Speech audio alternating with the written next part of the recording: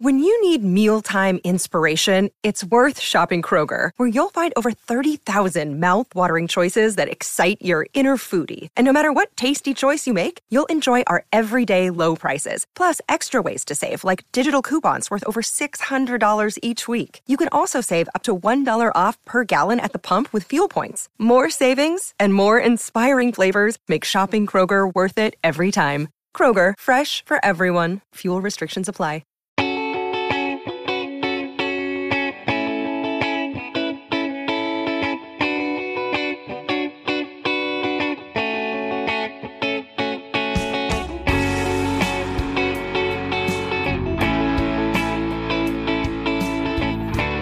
Welcome to the 2021 season can no longer hurt you anymore podcast as we reflect on having watched the Vikings play a football game against the Chicago Bears at US Bank Stadium.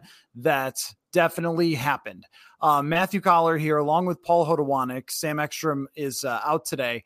And Paul, you were in the stands. I was in the press box. And so I decided to write my piece reacting to the game, not about each detail of the game or what it meant or anything like that, because it all means nothing, but really just sort of observing and looking around at what everything looked like, the sea of purple seats that I've never seen before outside of 2020 when there were no fans, the way that fans did not react at all when Andy Dalton walked onto the field to start the offense for the Bears. You and I could have been having a conversation across the room. It was so quiet. I've never seen anything like that with an entire building full, and yet the opposing team's offense is on the field, and everyone's like, okay, I guess we'll see what happens here. Tell me about, before we get into the Justin Jefferson non-record and some of Anthony Barr's comments post-game, which he was very reflective and made it pretty clear that he's not going to return. And of course, the inevitability, it seems, of Mike Zimmer's situation. Tell me what it was like for you in the stands. You made the decision along with your family to go and attend this game. So I thought, this is perfect. Mm-hmm. We could talk about what your feeling was being there and getting that sense for how people were here, but yet not really engaged because they all sort of knew the deal. Oh, yeah, for sure. I was all the way up in section 302, way up high. We got some discounted tickets. I think it was like Teacher Appreciation Day or something like that. So got some discounted tickets. And let me tell you, section 302 is right up with a bunch of the Bears fans in one of the corners. And my gosh, is that just a melting pot of NFL mediocrity that we were up there. It was fire Nagy chants, fire Zimmer chants, like booing from both offenses, getting booed by their respective fans. Just amazing. I mean, there's a conversation behind me like, oh, if the Vikings win this game, is Zimmer safe? Like, that's where I was at. That was the group that I was with, and we were having a great time up there. But yeah, there was no juice. I remember being on my phone at one point, just looking through Twitter, seeing something about Joe Judge running a QB sneak on 3rd and 9, and hadn't looked up to see that the Bears had attempted a field goal. And I would have thought that maybe there'd be some chance trying to get him to maybe, fluster him, but there was nothing. There was silence the whole time. I looked up and said, wait, we're out of a timeout. They kicked a field goal already. That was basically the vibe all game long. The most excited that Vikings fans got, at least in the first half, was when the Packers score would flash up on the screen, and they got to be happy because the Packers, without Aaron Rodgers, were losing to the Lions. The Packers that had clinched a bye were losing to the Lions in a meaningless game, and that was giving Vikings fans at the game the most joy. So that's where I was at. It was an experience. I had fun, but not because of necessarily the play on the field. That's for sure. Yeah, I wrote that, Sage Rosenfels was at the game. He was texting me. He brought his daughter. And I'm sure that if people got, like you said, discounted tickets and you brought your kids, and your kids, like, I don't know, they're not as cynical as you yet. So they probably really enjoyed it. I mean, Justin Jefferson had an incredible touchdown catch. Imagine just throwing the ball up to Justin Jefferson. Who would have ever thunk that would be a thing that would work. But, so that he had that play. They had the Patrick Peterson pick 6. That was exciting. KJ Osborne's touchdown where Jefferson was left wide open and couldn't get the record. That was a really good play. And I don't necessarily blame Kirk Cousins for that. If the play takes you that way and a guy's open, he's going to throw it to that guy and not go, oh yeah, the record or whatever, during the play as somebody's chasing you down. But what a classic day in so many ways. One, the Packers living rent-free inside of Vikings and Bears fans' head.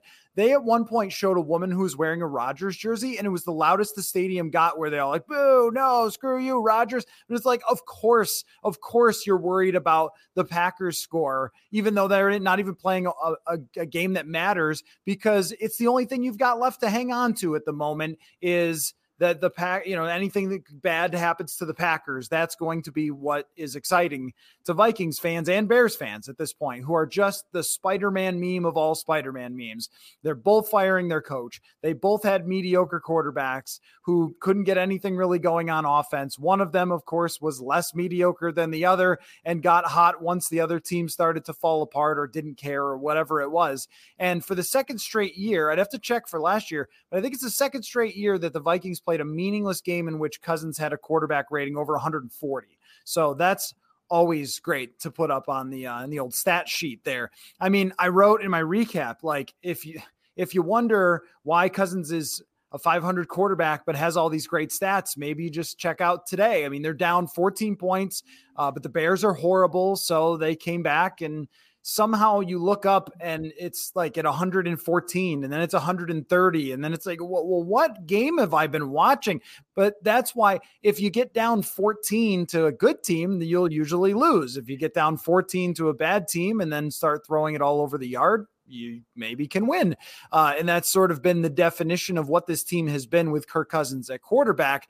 The first half of the game is just miserable, and they're being booed off the field. I think the first boos came at 9:08 in the second quarter because there was just a complete no-show early on in the game on offense. And then finally it gets together because, again, like the Bears are just, they're not good. Like this is not the Akeem Hicks and Khalil Mack. Like those guys aren't even playing in this game.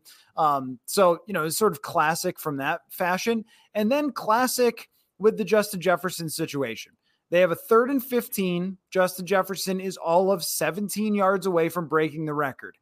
And they hand off on a delay handoff to Kene Nwangwu. I mean, either Clint Kubiak was being really funny as like, oh, Zimmer, you wanted runs. Here's a hilarious run.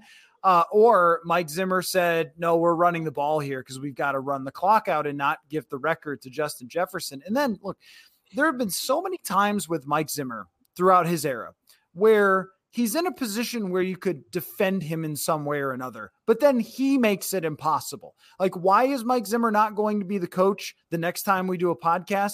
Because of what he said about Justin Jefferson. He could have easily said, you know what, guys, I really wanted him to get the record, but I also didn't want to disrespect the other team. Like, they're in our division, and, I respect Coach Nagy, and I didn't want to be like heaving it downfield at the end of the game when we should just be in victory formation. So that's a hard thing. And maybe, I have to coach in the league still maybe and everything. Like he could have sold me on that it's just not something that would go over very well.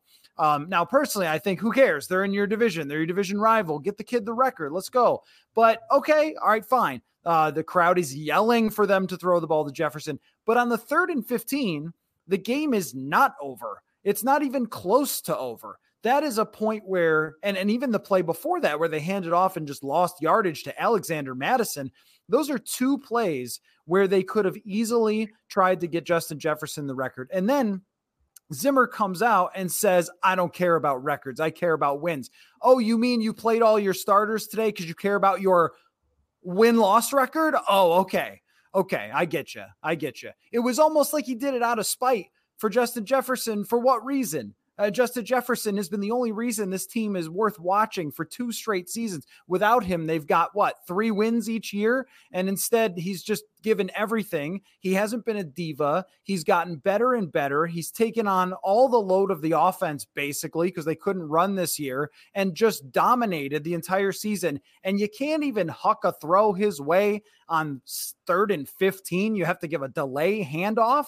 I mean, in what world does that make sense? The ironic thing about that is that if you're racing for the playoffs, that play still doesn't make sense. In no situation in the year 2021 does it make sense to not throw to Justin Jefferson on 3rd and 15. And it makes even less sense when there is nothing on the line. And just as an aside, before I get your reaction to the whole fiasco, just classic at the end of the first half. Again, nothing on the line. Kirk Cousins throws the ball out of bounds to preserve the quarterback rating or whatever else. It's like, there are reasons, folks. There are reasons.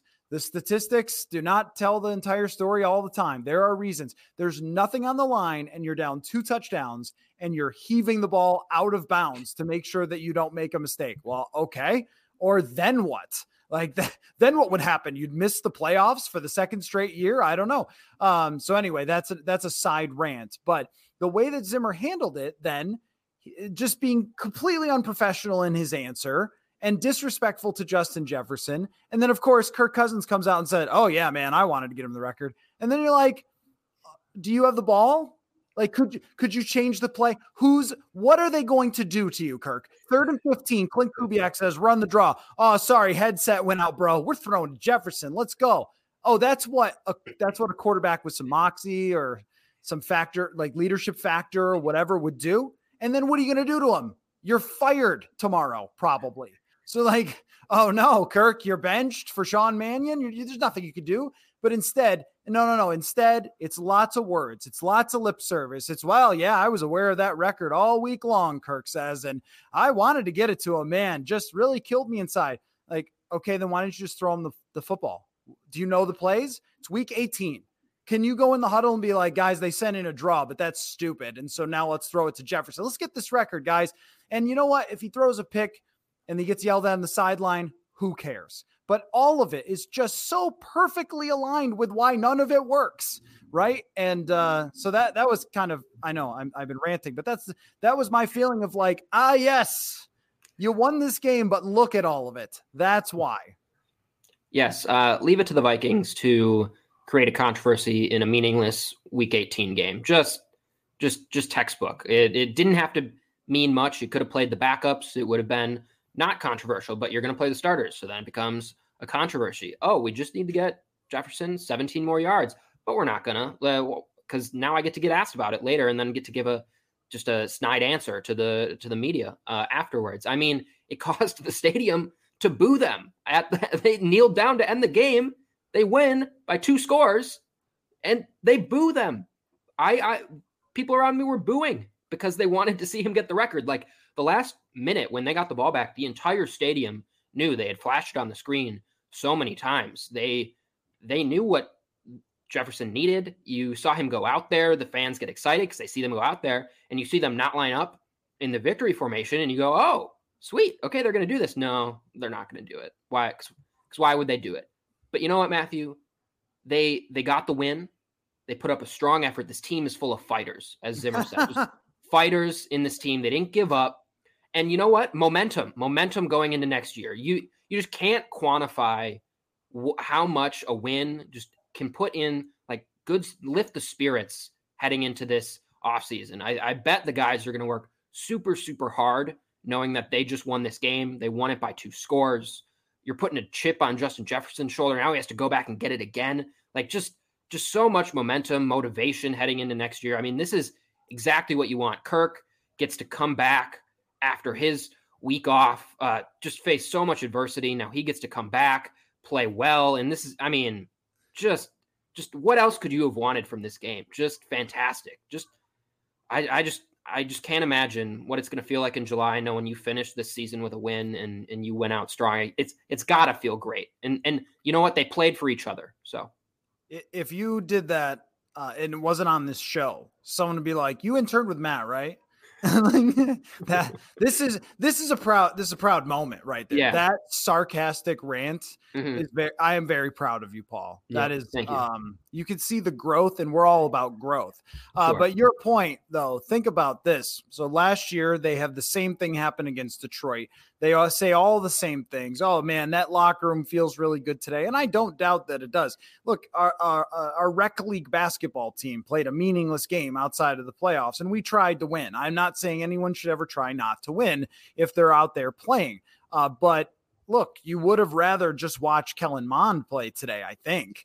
I'm sure, there were probably some fans, again, that came and wanted to see Kirk Cousins play well, that maybe think that, he's been victimized here over the last couple of years and they like him and root for him. And that's fine. You got what you paid for in the building. But aside from the people who were in the building and maybe enjoyed watching what they saw out there, the more pragmatic thing would have been to play Mond, see what you have as a backup quarterback potentially for next year, because if he comes out and he looks competent, there just aren't that many people who do in the NFL look competent at the quarterback position. And if he doesn't, then okay, well, you got to address that backup quarterback situation for next year. Instead, we still don't know. He wasn't even active. Just one more wave the middle finger at everybody, Mike. And then, Zimmer at postgame wouldn't answer any big picture questions about, his tenure or anything else. And he says, well, we'll talk about that another time, which would be when exactly?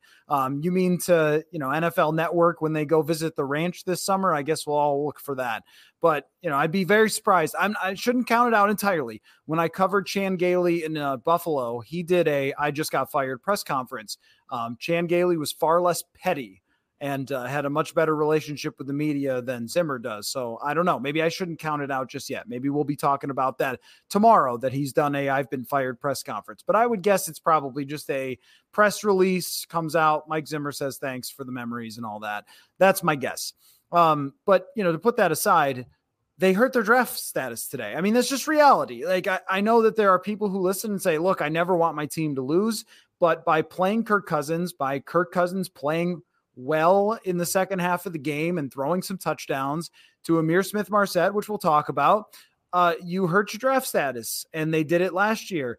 And they ended up drafting in the middle of the first round versus they would have been on the fringe of the top 10. I forget exactly what it was, but it's going to be the same thing this year, where you're going to drop back into the middle of the first round, which is the hardest place to be. And then rather than being on the fringe of trading up for a quarterback, if that's what you want, or being able to drop back and look at the Philadelphia Eagles.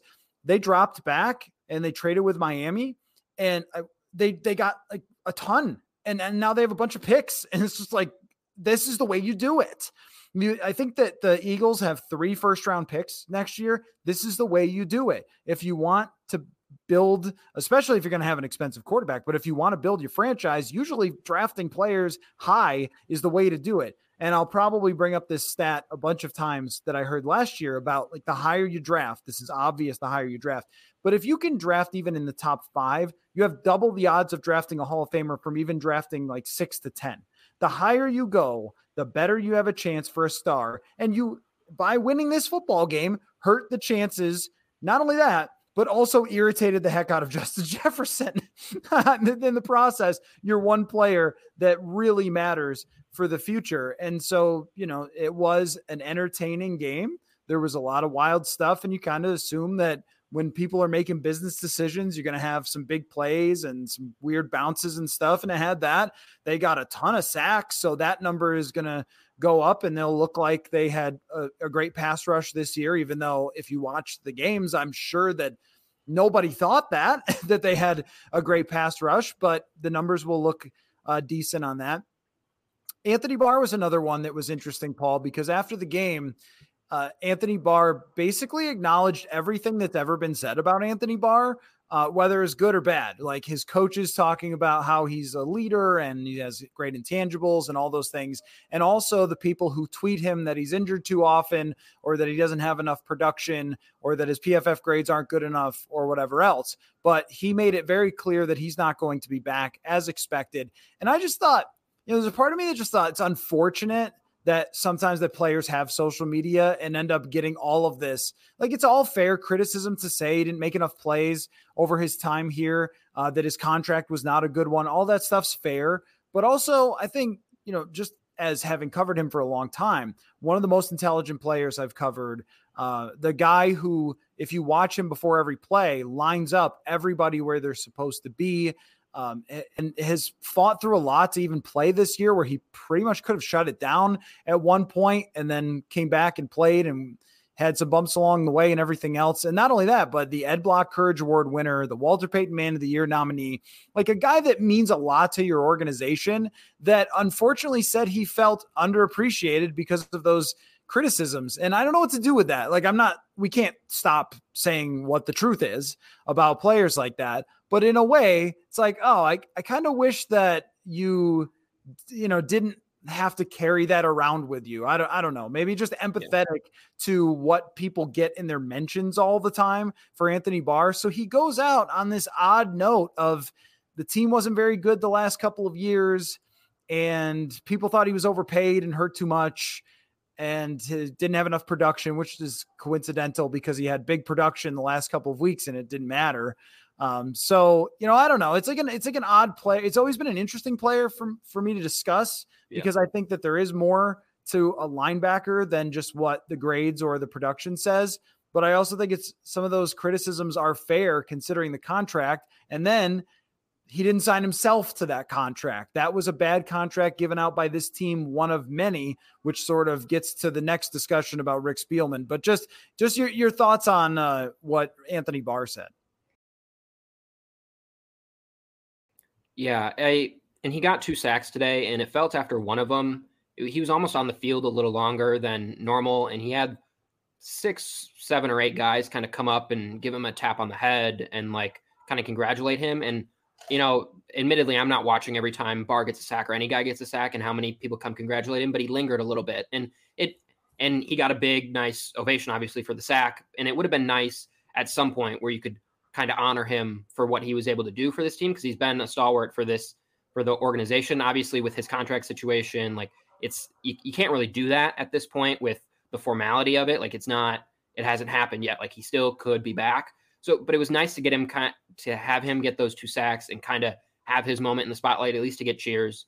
But yeah, I think we've talked about it on this show, and it's one of those things. Stats tell us so much and they help us so much in the game. But if it's the only thing you look at, some guys can go underappreciated in certain situations. And I think Anthony Barr is probably one of those guys for the Vikings. He's been the leader for the team. He just seems to do, if we take Zimmer at his word, for the last several seasons, he's always only got good things to say about Barr and the impact that he has on the game beyond the stats. And that's not even touching all the stuff he does off the field. So it is unfortunate that it gets to him and he starts to feel underappreciated. And I would guess, because even my Twitter timeline this morning was Zimmer nostalgia for whatever reason. It was a weird spot to be. Everyone was, it's been a great 8 years. I think the same will happen over the next few months with Anthony Barr. I think once it gets removed a little bit and fans learn the formality of him being gone, I think he will hopefully see tons of outpouring of support, because that's what he deserves at this point. But yeah, the end of his tenure didn't go how you would have planned, but it is, as you mentioned in your article earlier, pretty apropos that he is going to go out with Zimmer, and he was his first draft pick with Zimmer. Truly kind of the end of an era for both those guys. Yeah. With Anthony Barr, I guess yesterday after I wrote that article, I got a text from somebody with the team that said, "Thank you for writing this, because it's how a lot of people think." And what I wrote was that we have all this information at our fingertips and we use it, you and I, to get to the bottom of the truth. And so again, you're not apologizing for what the PFF grades say. They are what they are. Yep. That's just the facts. But at the same time, there is more to it. And I think that, it is tough. Like you said, you can't put up on the video board, "Thank you, Anthony, hint, hint, your contract is up." It's just, I don't think you can necessarily do that. But Greg Coleman got a huge send off today in the stadium where he was honored 2-3 times. Like that's what you'd want for someone like Barr, but you just can't have it happen.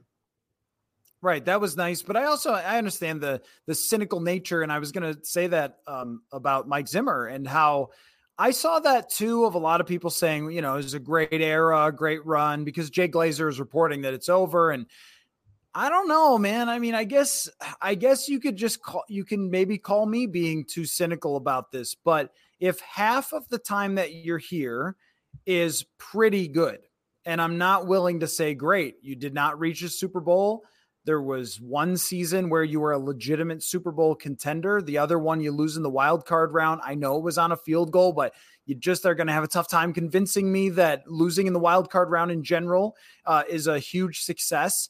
And you're kind of around 500. I mean, a lot of bad things happened for sure.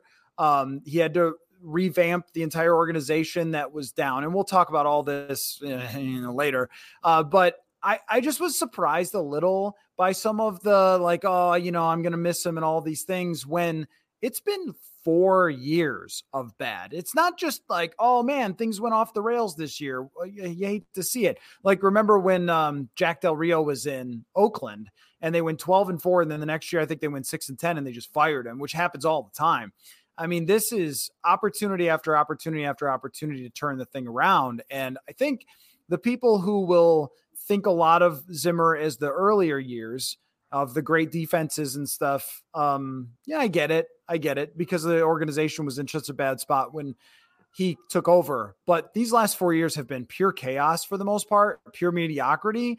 And I think what happened today at the end of the game, as people booed and then walked out, is a weight comes off your shoulders, basically, of now we know, like, you might have to do this again next year where it's a meaningless game, but at least there will be players that are worth watching for the future, as opposed to, Smith Marset finally got a shot. And that's the only guy that you can really cling on to. And the other thing too is, when the receiver, your star player, 22-year-old, handles himself so much better than the head coach of the team in his public face, I mean, it's like, well, now this weight comes off your shoulders and you feel like you've got something to work with going forward in this great player who, in the minutes after he gets screwed out of this record, is saying, I can't wait to get better this offseason. I think he means it. I mean, sometimes I know how, like, we talk about Jefferson, like he's just flawless. And that's, I mean, not exactly true, but I mean, there are very few players at another position other than quarterback who can be the guy who drives your success as a franchise. And Jefferson is one of them. And the way he handled himself today, I thought was very impressive. So as you walk out of the stadium, it's like, okay, well, that's over. Now it's time for, the next chapter of everyone's life. And you have to think about, and we will, the last 4 years as just a slog, just miserable for the most part, where it was, different offensive coordinators and press conferences about excuses why they didn't get here or there, moves from management that were a total mess and bizarre at times, certain trades and things like that. I was thinking about that at the end of just how much Vikings fans have gone through with this team over the last 4 years. And that's why I'm surprised that there were so many people getting weepy about Zimmer, because it's not all his fault, just like it's not all Cousins' fault or it's not all Spielman's fault, but it just has like a feeling of you just didn't get where you were supposed to go. It wasn't bad breaks. It was a total system failure letdown. And for Zimmer to not even sort of acknowledge that in what it could very well be his last press conference, I thought was pretty weak too. Like, I'm not even going to acknowledge the massive disappointment that this has been to fans over the last few years. And, he'll reflect only on the close games they lost. Again, we got that thing of, well, we lost against Dallas on a last throw to Cooper Rush. I'll keep doing this. So yeah, I don't know. I mean, it's interesting that you mentioned that, because I feel like that's some people on Twitter that I saw too, but I think the overall feeling was people could not wait for this thing to be over. And now we start something very new, Paul.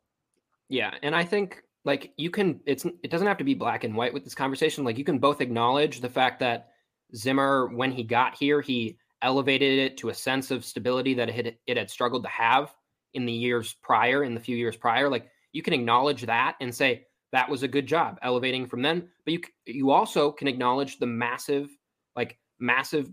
disappointments that have come in the time since then. Like, it's okay to say Zimmer for 8 years, most coaches don't last 8 years, stabilized the franchise from where it was before, got them into the playoffs, and then also say it was a big disappointment. It doesn't have to be he was great, they're making a mistake, or he was always bad. He wasn't always bad, and he definitely wasn't always good. And so, yeah, he helped them get from a bad spot, and now he kind of put them slightly back into it. And that's just kind of where we're at this point. And it was weird that how sappy it was. And I think part of it is just, anyone loses their job in this league, you always have to be like, well, he's a great guy. Like remember the good times, but it was a little weird. And yeah, I don't know. It's going to be different without him for sure. But I don't think it has to be this black and white thing. Like, I think you have to acknowledge both parts of it.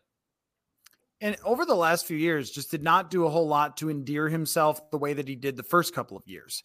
Overcoming the eye thing and trying to drive to Jacksonville. And we'll do, I've got a list of different Zimmer stories I want to talk about, including just my own covering him and how much I learned from him. And, some of the things that we would have back and forths that don't end up on Twitter or anything else like that, that I enjoyed. So I plan on discussing that. But I mean, we have to look at it from a black and white type of thing that, to end it by saying, I don't care if Justin Jefferson gets this record because I care about me and my win-loss record more. It's just like the perfect way to sort of summarize how he became more and more like defensive and sort of, frustrated in these press conferences and would just sort of shoot out whatever came into his head. And like, these things don't go very well with 7 and 9 or 7 and 8 and 9. They're cute when they're 13 and 3, like, oh, that's Zimmer trashing Case Keenum again. Haha. But like not as touching when it's 8 and 9, when it's a huge disappointment for the season. So I think that becomes harder to defend. And there's a part of me that says, all right, first question to a new head coach. All right, scenario, new head coach. Let's say your superstar receiver needs 16 yards to tie a record, 17 to beat it. It's 3rd down and 15. What do you do? Go. If the answer is I hand off to Kene Nwangwu, a rookie who whatever, man. I mean, like, he's exciting and I'm interested in his future, but like, what? Why is he getting the football at this point when Justin Jefferson is out there doing what he's done?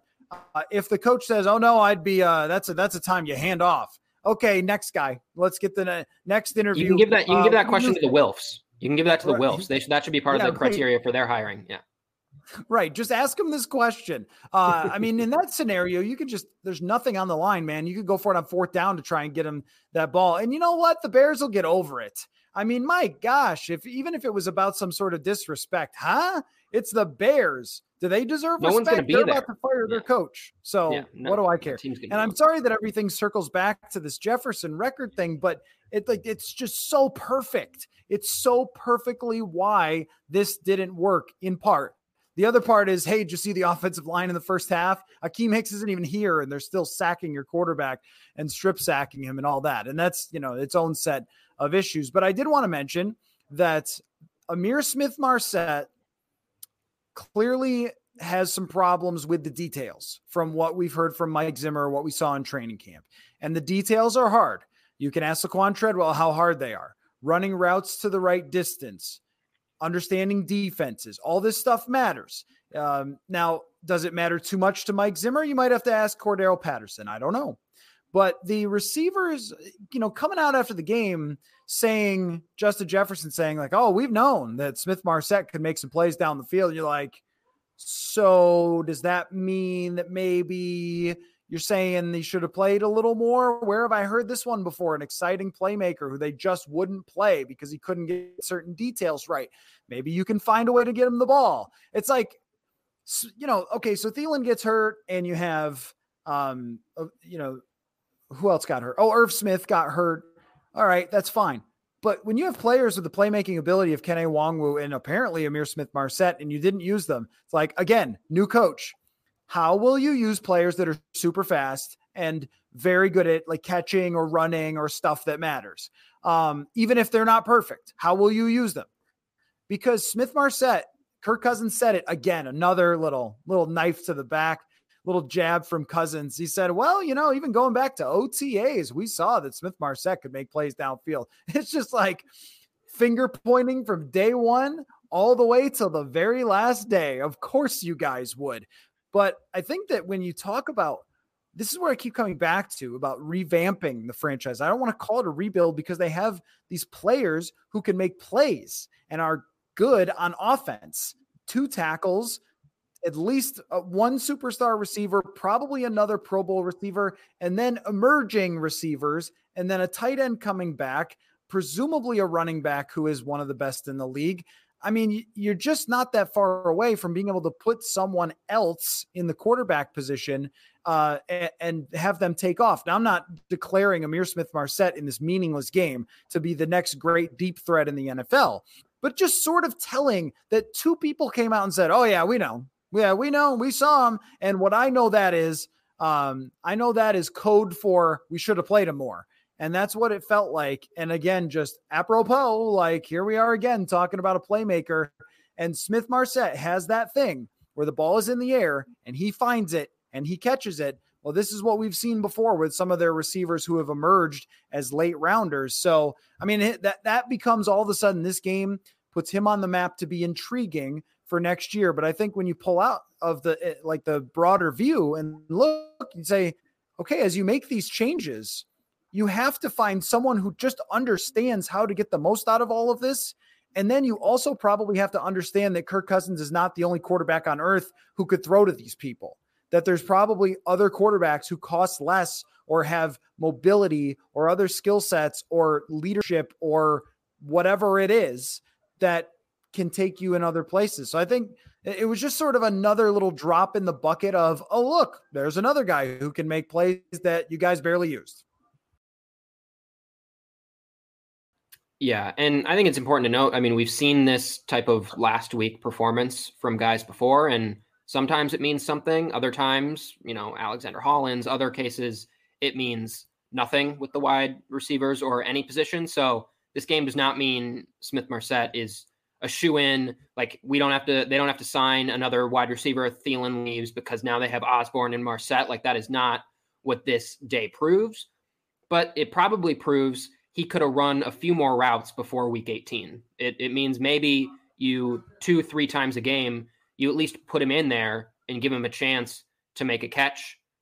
Same thing with Kene Nwangwu that we have talked about earlier in this year. Maybe it just means, running the ball for him a few times, not 3rd and 15 when Justin Jefferson is almost near a record. Maybe don't do it then, but find some times to get him involved and do different things. So I think that is important, but we definitely need to just say we're not saying Smith-Marsette is some amazing wide receiver who's just been sitting there. He's this, golden ticket that's just been sitting on the bench and they've refused to play him. It's not necessarily the case, but yeah, it was fitting that he came out and played really, really well. And then those comments come out after the game, and we will see if those prove to just be, one game where he got open a couple times against a bad Bears secondary, or if this is something that catapults him to at least some sort of relevance for this team. Right. And they should not look at this, whoever if there is a new decision maker should not look at this and say, oh, well, all set there. He had a great week 18, because they've done stuff like that before. It was like, oh, Armon Watts should be fine, or Oli Udoh should be fine. And well, I think Watts had an okay season, but Udoh most certainly did not. And him holding when they got into the red zone was like one more for the road, man. Like one more horrible hold. He dragged him to the ground. It's just remarkable. That's what you get when you put a guy in over his head. But the fact that he didn't stop doing that all the way to the end of the season was like, I think you got yourself the next Rashad Hill, but probably not much more than that. So we'll go over in the coming weeks all the things that we learned in the future. And we should, within probably, 14 hours of me publishing this, have an answer on whether Mike Zimmer is going to be let go as the head coach and what's going to happen to general manager. And so we'll be there, of course, for all of that. So Paul, I appreciate you reporting live from the stands. Sure. Thanks for doing with this. People. Sam with the people. Had something come up, couldn't make it today. So I appreciate you stepping in.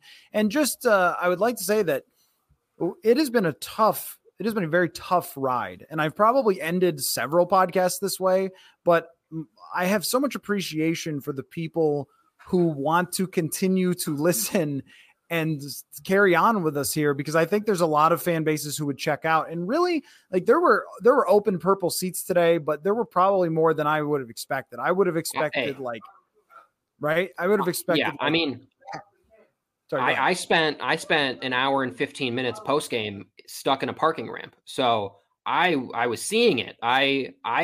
While you got there 2 hours before, I got there an hour before, and traffic was wall to wall. So they were out there. Was it less than previous games? Yeah, but man, they were cheering anytime they got a first down, even down 14-0, punting 4 straight 3-and-outs to start the game, 30 seconds left. They're on their feet chanting the fight song when they kick a field goal. So they very much, the people that were there showed up, and my hour sitting in a parking ramp to get back here to do this podcast would prove that there are at least enough of them that are still enthralled with everything that's going on. Well, that sounds miserable, and I'm sorry that happened to you. Because I had no problem at all. I went right in and parked, so I guess just getting here a little earlier. But anyway, the point just being that I have a great appreciation and respect for how engaged Vikings fans are with the product and how much they care about every single detail, which we cover in depth. And I feel like for the last 2 years since we started Purple Insider, way back when you were an intern, Paul, that it's just been kind of a lot of the same stuff of like, what if Kirk's different? What should Zimmer do? What should Spielman trade for? And it's been so unfulfilling for fans these last 2 years that finally, as this season comes to an end, there is a sense of being able to go upward from here, even if there is another average season, but just having a path, having the potential to find a path that could go in the right direction, for me is very exciting to not be talking about sort of the same things of, well, they got an offensive coordinator. He's also named Kubiak. I don't know what to tell you how it's going to be different. Like maybe. I mean, that's been a real challenge. So I appreciate everyone coming along for the ride, and it's only going to get more interesting as we go along. So thanks again for your help, Paul, and thank you all for listening to the Purple Insider podcast all of these weeks as I ranted and raved after all these games. So thanks everybody. And by the next time you hear me, we may be talking candidates. We'll see you then.